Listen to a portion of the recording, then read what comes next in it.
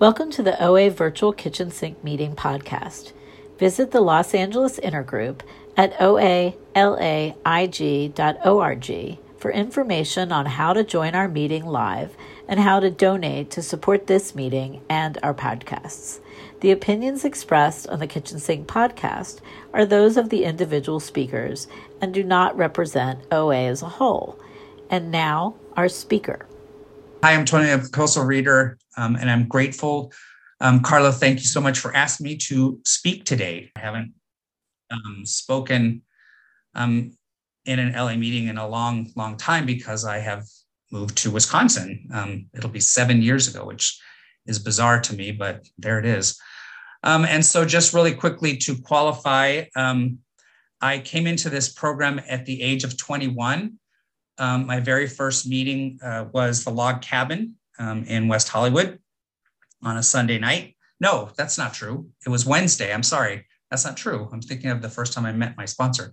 I'm sorry. The first time was a Wednesday, and it was at Temple Beth Am on La Cienega, and it was all set up for bingo, which is pretty funny because I despise bingo. Drives me crazy. It's kind of boring to me, but which is a funny thing because, and I have a story about that. But anyway, I walked into my very first meeting, and the reason I got there was because I called someone to speak to his roommate, and he was in this fellowship. He had lost a lot of weight. He was someone that brought his pants to meetings. He was just kind of an OA. What we don't have is stars or VIPs, but he was definitely on that path, and he kind of forcing me to come. And I finally was, because I'm a people pleaser, I went. I had walked into Overeaters Anonymous after losing 75 pounds. The history of me is that I came into this world at 2 pounds, 3 ounces and spent the next 21 years trying to make up for that. I am a sugar person. I like the sweet. Sour does nothing for me, but if it's sweet, it's my jam. So literally. And so I discovered chocolate and peanut butter at a young age and consumed massive amounts in those 21 years. I stole food. I lied for food. I manipulated people to get food. I ate food out of the garbage. I ate all the ways that it talks about in the literature. That it was frozen. It was too hot. It didn't matter. And again, I ate out of the garbage. And I say that for people who might have shame about that. There was food in our house. It wasn't that there wasn't food, but I wanted the food that was there. It's the sickness. So I came to Overeaters Anonymous. I thought I would just kind of figure out how this worked because my mother had been in AA, and been recovered. And she was another one that was kind of a well-known person in that fellowship. And so I thought, well, how hard could this be? And he forced me to kind of go, and I went, and I said, I'm taking my own car because I didn't want to be trapped. And the very first meeting I went to, I heard someone say their abstinence was 3 meals a day and nothing in between, and no second trip to the buffet bar. And I thought, well, I could do that, if that's all it is. Not realizing that, all the other things like cake and cookie and candy and all that was really, going to, reach up and grab me by the throat. I talk about specific foods. Some people do not. That's their story. My story is I have to name it to claim it. Because if I start saying, well, there's these little round things with chocolate and a hard candy shell. No, those were M&Ms. Sorry. That's what they were. I ate 3/4 pound bags at a time. It was like I was a food snob. It had to be the real thing. I didn't want any plain wrapped generic versions. And so that's what I come from. I come from eating dry brownie mix out of a box with a spoon. You learn how to breathe and everything's good. You take one false move, hiccup, and there is brown smoke everywhere. And believe me, I know because I've done it. I baked cookie pies and put them under my bed. I did all these things. So I did all of that. So I came to this room and at my second meeting at the Log Cabin, which was that meeting, is I met the man who is my current sponsor today, and he knew me better than I know myself. He knew every move I was going to make before I made it. And he also kind of helped me, kind of emotional. He helped me be comfortable in my own skin about my sexuality. And for those of you who know, I don't really talk about it a lot. It's just not something that I do. But he made me feel comfortable, and he made me feel like I could be who I was, which was different. He, helped me along the way with that. And that was just a byproduct of working with him. Now, I wish I could say that from that moment, I came in, the clouds parted, the birds sang, and it was miraculous and wonderful. But I wasn't quite ready at that point, because I kind of got into a little ego thing about this. And I realized that there was what I felt like power in Overeaters Anonymous. And the way to have power is that you needed to be on the Los Angeles Intergroup Board of Directors. And then you could affect change, because there were some things wrong here. Let's just put that out there. There were things wrong, and I needed to fix them. And so I needed to get a year of absence. I had to complete steps 4 and 5. So I needed all these little things. I'm like, oh. So I had to get through that first year. I memorized all the prayers. I did all the things I was supposed to do. I, kind of like was a good little sponsee, I think he would say. And then we got to the inventory part. I'm like, oh boy, this is not going to work out well for me. So he kept chasing me about this inventory, and I kept saying, well, I'm working on it. I'm working on it. He finally said, okay, we have a deadline. And he gave me a deadline. And the first time I got lost, I actually got lost getting to his house. And then finally, the second time I got there, and I pulled out this notebook piece of paper with a paragraph written on it. And he said, that's it? I said, well, I'm only 21. I mean, I don't really have that many people to resent, actually. And so then, bless his heart, I think that's what he said, bless your heart. And he started to iron his entire wardrobe that night and pulled my inventory out of me manually, I guess is the way he would say it. And it was just wrenching. It was horrible. It was like, God, all the questions, but we did it. And then it was like, so then we were done.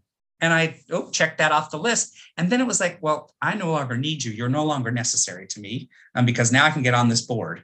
And so I did get on the LA Intergroup board, and I was on that board. And I then, a little while after being on the board, I became chair of the board, and I did all of that. And I started sponsoring myself because obviously I had the best answers.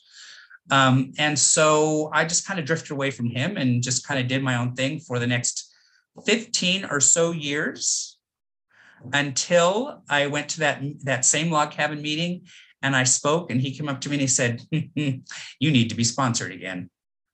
And that was it. And, I would hope he would say this, but I would say that I became more teachable at that point.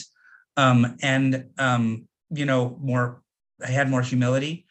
And so I know this is not my normal pitch, because I usually talk a lot about other things, but I'm just going to go to the reality is I like what it says in the doctor's opinion. I like the effect produced by food. I like when it goes in, it gives me that relief, and I can exhale for a minute and take care of whatever I think I'm taking care of, whatever problem that is at the moment. It kind of gives me that momentary calm. And then I think, okay, so now I can fix it. Instead of going to God, I'm like, okay, now that I've taken that edge off, now I can fix it. And what has been slowly, painfully clear to me is that is not how my life works. Because if I look back on every single thing in my life, every time I have tried to, get in there and manage it, it is just, I've hit the wall. I've hit a wall, hit a brick wall, hit a whatever kind of emotional wall I could hit. And every time that I've let go and said, okay, thy will not mine be done in your time, which that's another one. I mean, God's time, really? I mean, I have limited time here, so we need to move this along here. But again, no, that's not how it works. And so once I started working with him again, we worked back through the steps. We did another inventory, which was even worse than that first one. And that was, I did it the right way, but we did it with the questions, and oh my God, that was a big one. We worked through the steps. I started to sponsor people. And it's funny, God puts people in my life that are just like me. And so I began to sponsor people and, do service. And I kept doing service. And then I decided that the best thing to do was do a geographic and leave Los Angeles and move to Wisconsin, because I needed a different life. I mean, it was just, I needed something else. And I thought that this would fix it. Food wasn't going to fix it. So maybe moving would fix it. And I will tell you, I don't want to say it's a regret. It's just a reality that leaving Los Angeles took a part of my LA recovery that I just was so golden to me. I mean, it was so important to go to meetings on Sunday and Saturday, and the ones that I went to, and see people and be seen, and all those things. And now I come to New Holstein, Wisconsin, where there are 3 meetings, of which there are 4 people, and I have the most abstinence by far, and I have really no one to help or look up to be helped by and get their recovery. So it's been a very unique experience living here. I will say I then did, of course, all those things where I decided, okay, well, I'm here. So in order to fix it, I'll buy a house. So I bought a house. And then, well, to fix it, it's still not right. So I need a dog with the house. So I got a dog. And now I moved here with 2 cats across the United States. And so then after 2 dogs, I'm like, well, after about a year, I think they need a 3rd dog. So then I got a 3rd dog, and then I got a 3rd cat. So now I have 6 animals in a house, and me, and none of it fixed it. None of it fixed it. The spiritual hole was still there until I talked to my sponsor, and we realized that really my spiritual path is just, I'm just walking it on myself. I'm not really aligning myself with God. So this is really a different pitch for me. I'm so sorry, but this is, I guess, what I need to share. So that's really where I've been. And he sends me a mantra every day, and it always seems to be what I need. And this morning I was reading the For Today and the Just for Today and the Voices of Recovery. And I'm just trying to do what I can do on a daily basis. Also, what I will tell you is that this program has been incredible in that I now know when my behavior is out of line with being in spiritual recovery. I know when I'm like, oh, I shouldn't have said that, or, oh, this is my part. I know it right away, which I think is such a miracle, because I don't think people normal people ever really think about what their part is. They just kind of say what I need to say and whatever. Now I immediately say, I'm like, yeah, I need to make an apology about that. That wasn't really right. And so I think that's a gift. Abstinence-wise, my abstinence when I first came in was what I heard that person say. It has then changed over time. My abstinence, and as I write it, my sponsor told me to write it in my big book, and I will show you my little big book that is just so old and loved. But my abstinence is, I put, Dear God, my abstinence, no chocolate, no Pepsi, no diet or regular, and no Diet Coke, and no peanut butter. So I've added things to it because they've just become to that. I've got that clarity that, we can no longer have that. About, I want to say, I think it was probably 18 years in, I mentioned to you should never mention anything to your sponsor that you don't want to bite you. So I mentioned to him, I said, I have these like little cookie dough things in my freezer. And every once in a while I walk by and I open the freezer and I eat one. And now at that point, that kind of stuff was okay.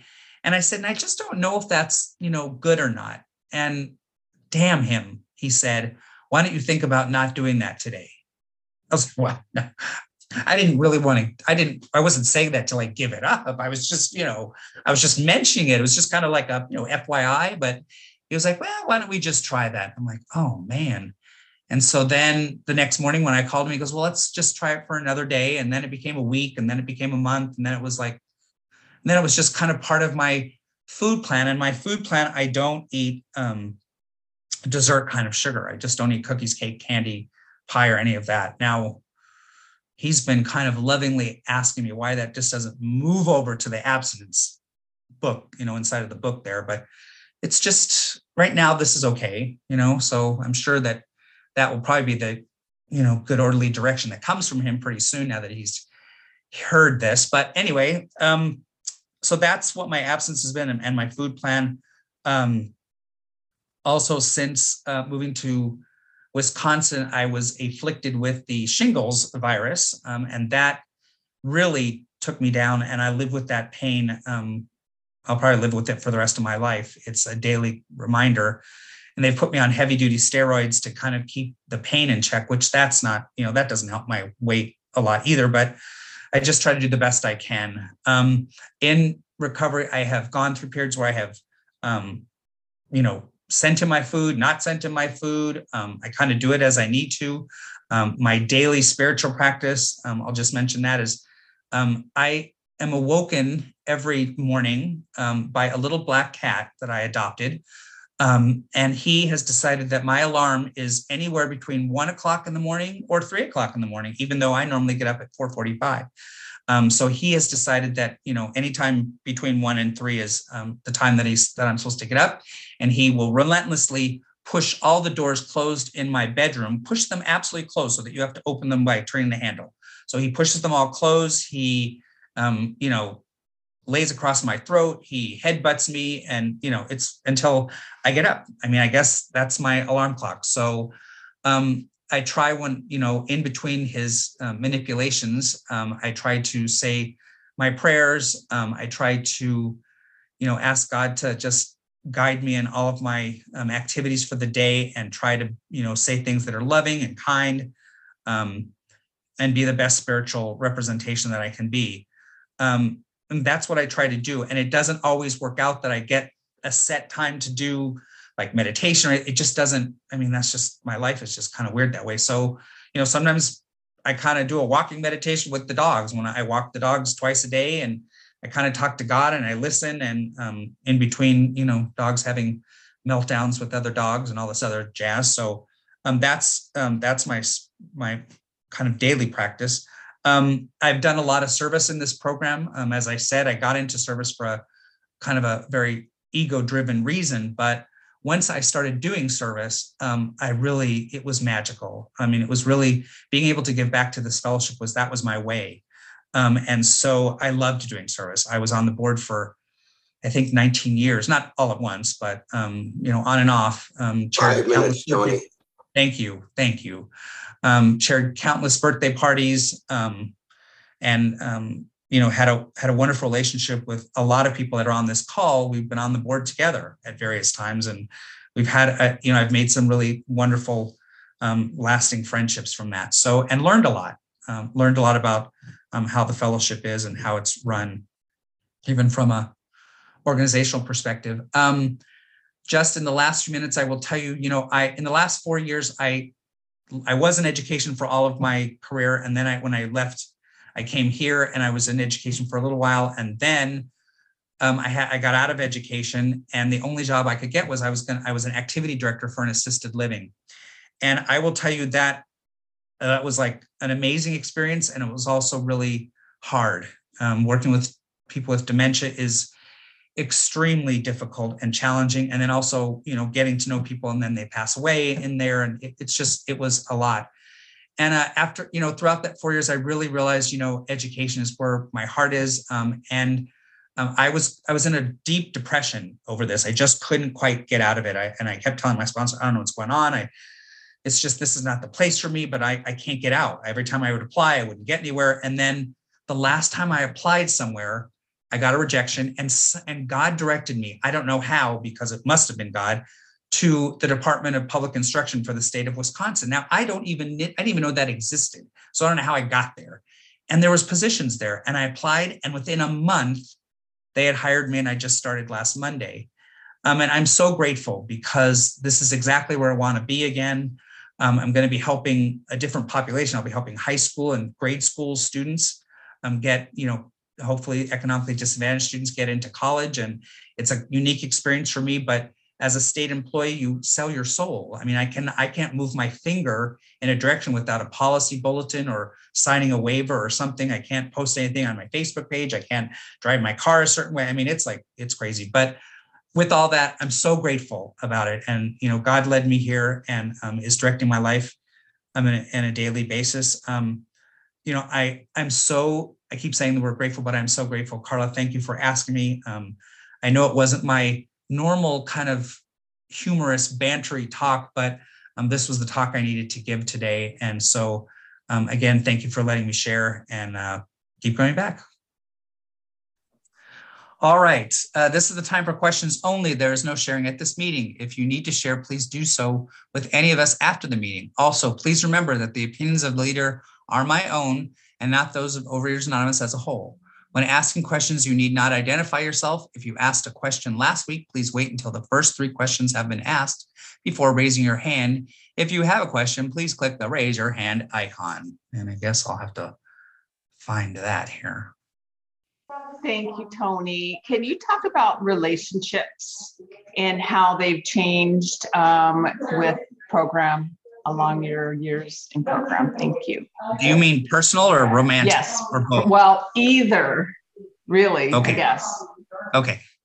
Well, personal relationships, you know, when I came into the program and I had only, 2 rules for people. Number 1, I'm always right.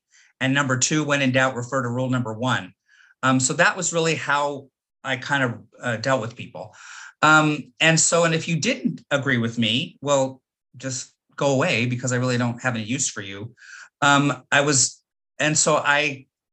coming in here, that doesn't really go very well because really I kind of started learning that, my self-righteous opinion was not always the best opinion. That really wasn't God's opinion either. So I really had to shut up and listen. I think that's probably what my sponsor first said is shut up and, sit down and listen.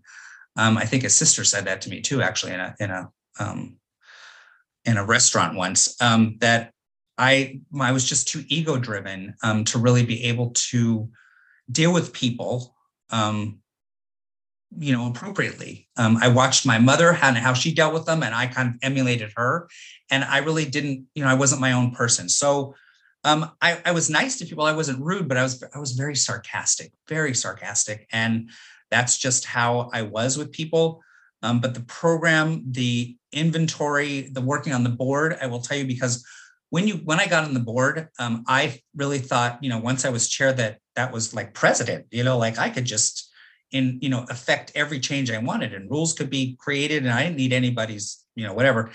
And I really, working on the board, I worked on every character defect I had that was like right there at the, like theirs were, the other people's were there on the board and mine were on the board. And we were like, so I really had to start learning how to adjust and listen to people and interact differently, and be loving, and, kind of just teachable. And so the board service really helped that. It really taught me a lot about leadership and that's really how I went on to get my degrees. I went on to get a bachelor's, a master's, and a doctorate in leadership. And it was because of doing service. So I should say that, but I'm really grateful for that. But romantically,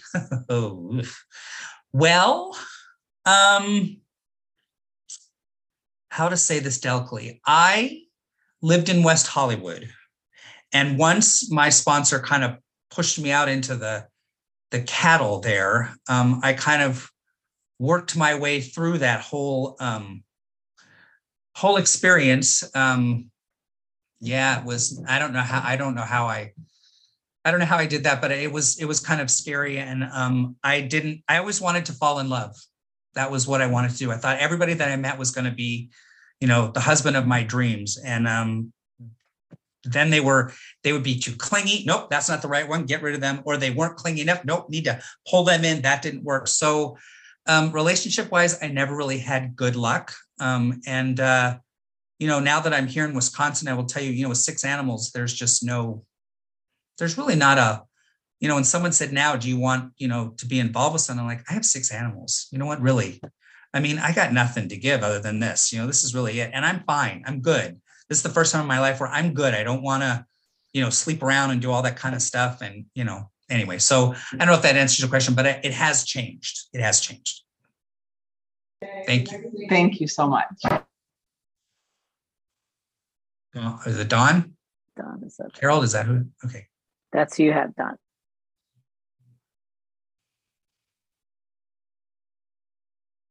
I'm sorry, I have to change it so people can unmute themselves. Give me one. Oh, okay. Go try again, Don. Sorry, I'm off the game today. Hey, Tony. So nice to see you. Hi. a little bit more about how you sustain your recovery in the challenging environment where there's very few meetings and you have more abstinence than everyone else? Absolutely. Thank you for the question, Don. Good to see you.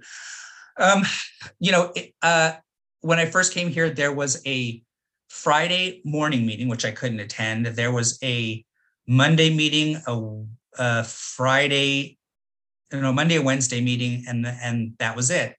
And so I went to the Monday and Wednesday meetings because they were close to my house, because really the only other area to go to would be Milwaukee, and that's like an hour and a half drive, and it just wasn't feasible during the week and everything. So I went to those meetings, and they became my home meetings, and they're pretty strong in relationship. I mean, like I said, I had the longest abstinence, but there were people there that really had very strong recovery, so that didn't really matter. And then, when the pandemic hit, those meetings went away. We didn't have Zoom yet. There was nothing. So it was really kind of like I was back to, being on my own, and I was very dangerously slipping away again, where I was like, okay, well, I'm just going to have to rely on my 35 years of whatever it is. And if I need something, I'll look in the big book and, text my sponsor once in a while and, kind of keep my, self pumped up that way. So it was really challenging. And then the Zoom came back, and I found, these meetings, that's helped. And then I did create a book study meeting on a Wednesday, close to my house. And that really went okay for a while. But then again, when the pandemic hit, that went away. So we've slowly started to come back we have a Sunday meeting, which conflicts with Serenity Sunday, which is why I can't go on to that. But it's an in-person meeting. And I just really like having some kind of in-person meeting to go to. So right now we have two meetings that are going. But again, it's really, there's 4 or 5 of us. And I will say it's challenging. The recovery I get is probably the strongest recovery is from the kitchen sink meeting. And when I can go to the Tuesday night meeting, I have a Monday Milwaukee meeting that I Zoom into. And so that's really how I sustain it at this point. But it is, I just miss it so much. I can't tell you how much I miss it. It's just really very challenging. But, I'm doing what I can being here. So I hope that answers the question.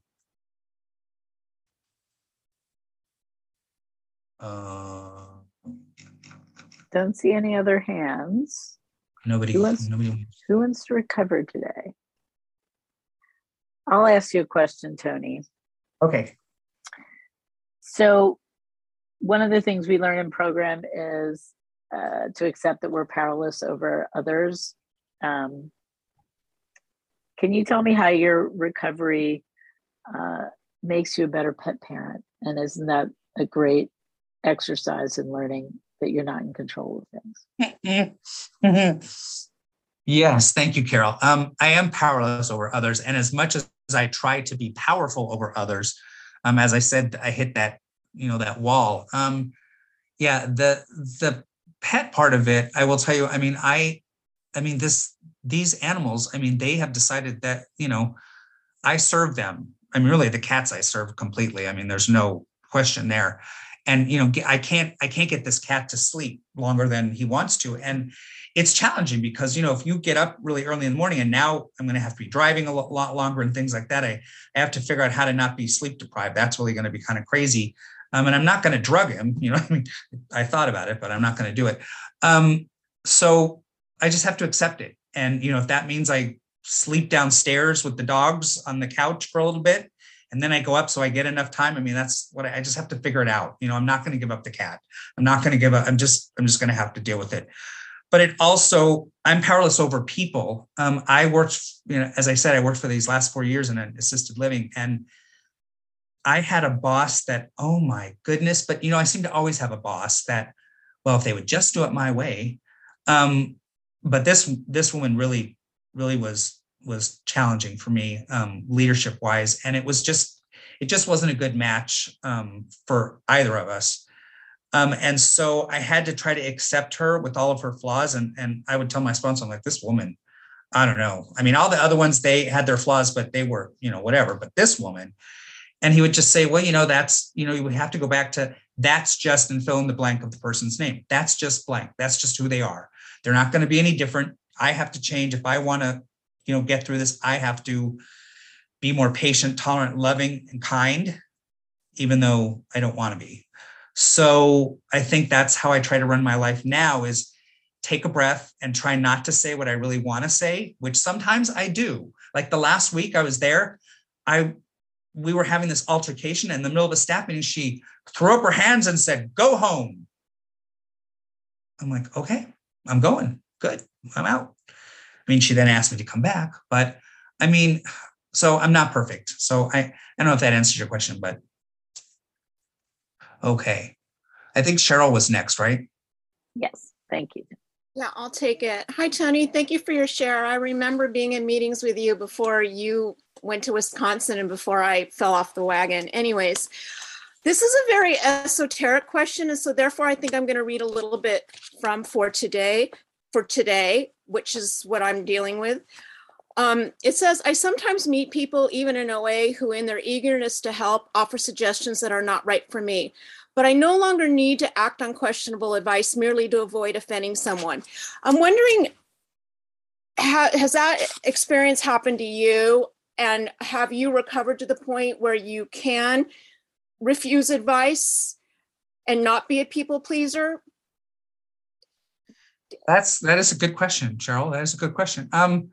You know, I think what I read in there also is that, you know, people try. I think I have to come from the perspective that they're really loving in their own ways. Now, some people just are opinionated. You know, I'm an opinionated person, and like I said, I think everyone's entitled to my opinion, but it's not always there what they need, and so sometimes I have to shut up and not give advice unless I'm being asked to give advice. But when people give me advice, it's like I just have to kind of say, as my sponsor would say, you know, bless your heart, you know, not out loud to them but, you know, bless their heart, you know, bless your heart. You're trying to, you know, help. I do have a friend, and she loves to tell me, well, you need to do, and you need to, and you need to, and you need to. And sometimes I can just go, and then other times I'm like, you know what? I don't want to do that. Thank you so much, but that's not what I want to do. But most of the time I just go, thank you very much, you know, and I just kind of let it off, you know, go, because I'm not going to take, you know, 99% of that, because it's just not it doesn't make me comfortable. It doesn't, you know, fulfill what I need to do. And it just wouldn't work for me. So I just kind of, thank you. And then after a while, they kind of get it. You know, they're like, okay, well, I guess we've got nothing else to say there. So I hope that helps. Thanks, Cheryl. I think Raj.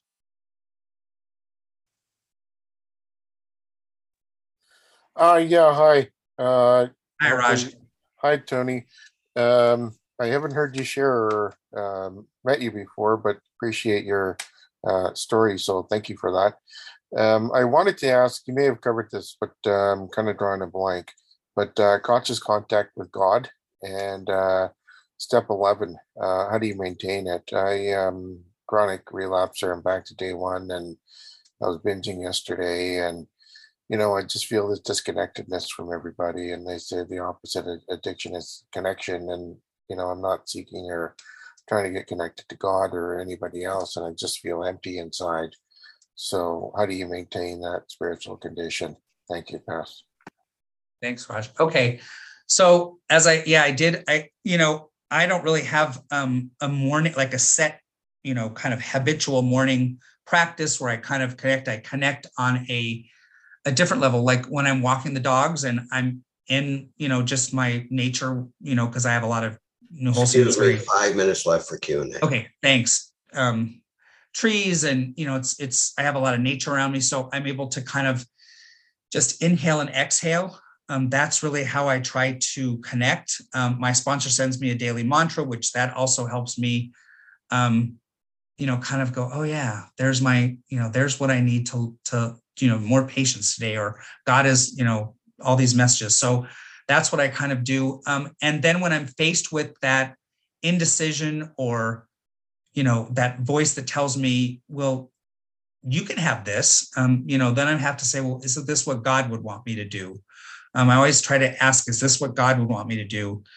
You know, I know this is what I want to do, but is this what God would want me to do? Which is not always what I want, because I want to do it in my time and not God's time. So I think it's just kind of, you know, taking a breath and letting God in when I can. So I hope that answers. Beth Annas. Hi, Beth, compulsive overeater. Grateful for your share. I just love, can you talk a little bit more about, not persecuting yourself when you don't get along with everybody? Because like the expectation is that we become perfect and that everyone will like me. And the reality is obviously that's not the case. So thank you. Okay. Yeah, not everybody agrees with me. They just don't. It's, I have a very self-righteous, as my sponsor would tell you, I have a very self-righteous way about me that everybody should. And if they would just do it my way, but they don't, and then we have conflict. So I just have to kind of get taken down a notch by my sponsor. Usually that's really kind of what happens. My ego gets a punch in the gut. And then I realize that, well, I can continue doing it this way and be persecuted and be, poor victim me.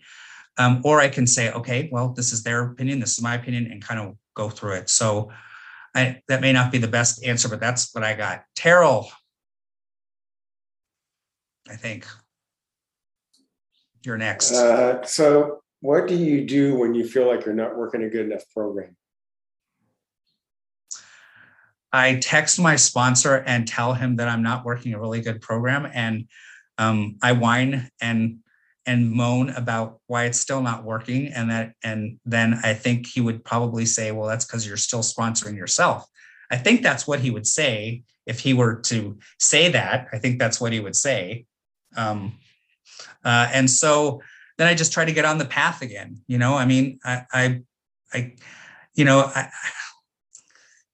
It's a struggle. And I really think a lot of it is, when I was in LA, I was going to meetings, I had those, strong connections, and it's just been a struggle to find those again.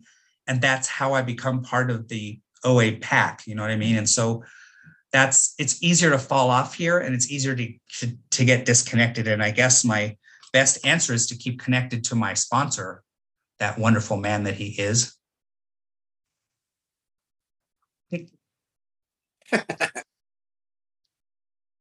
All right.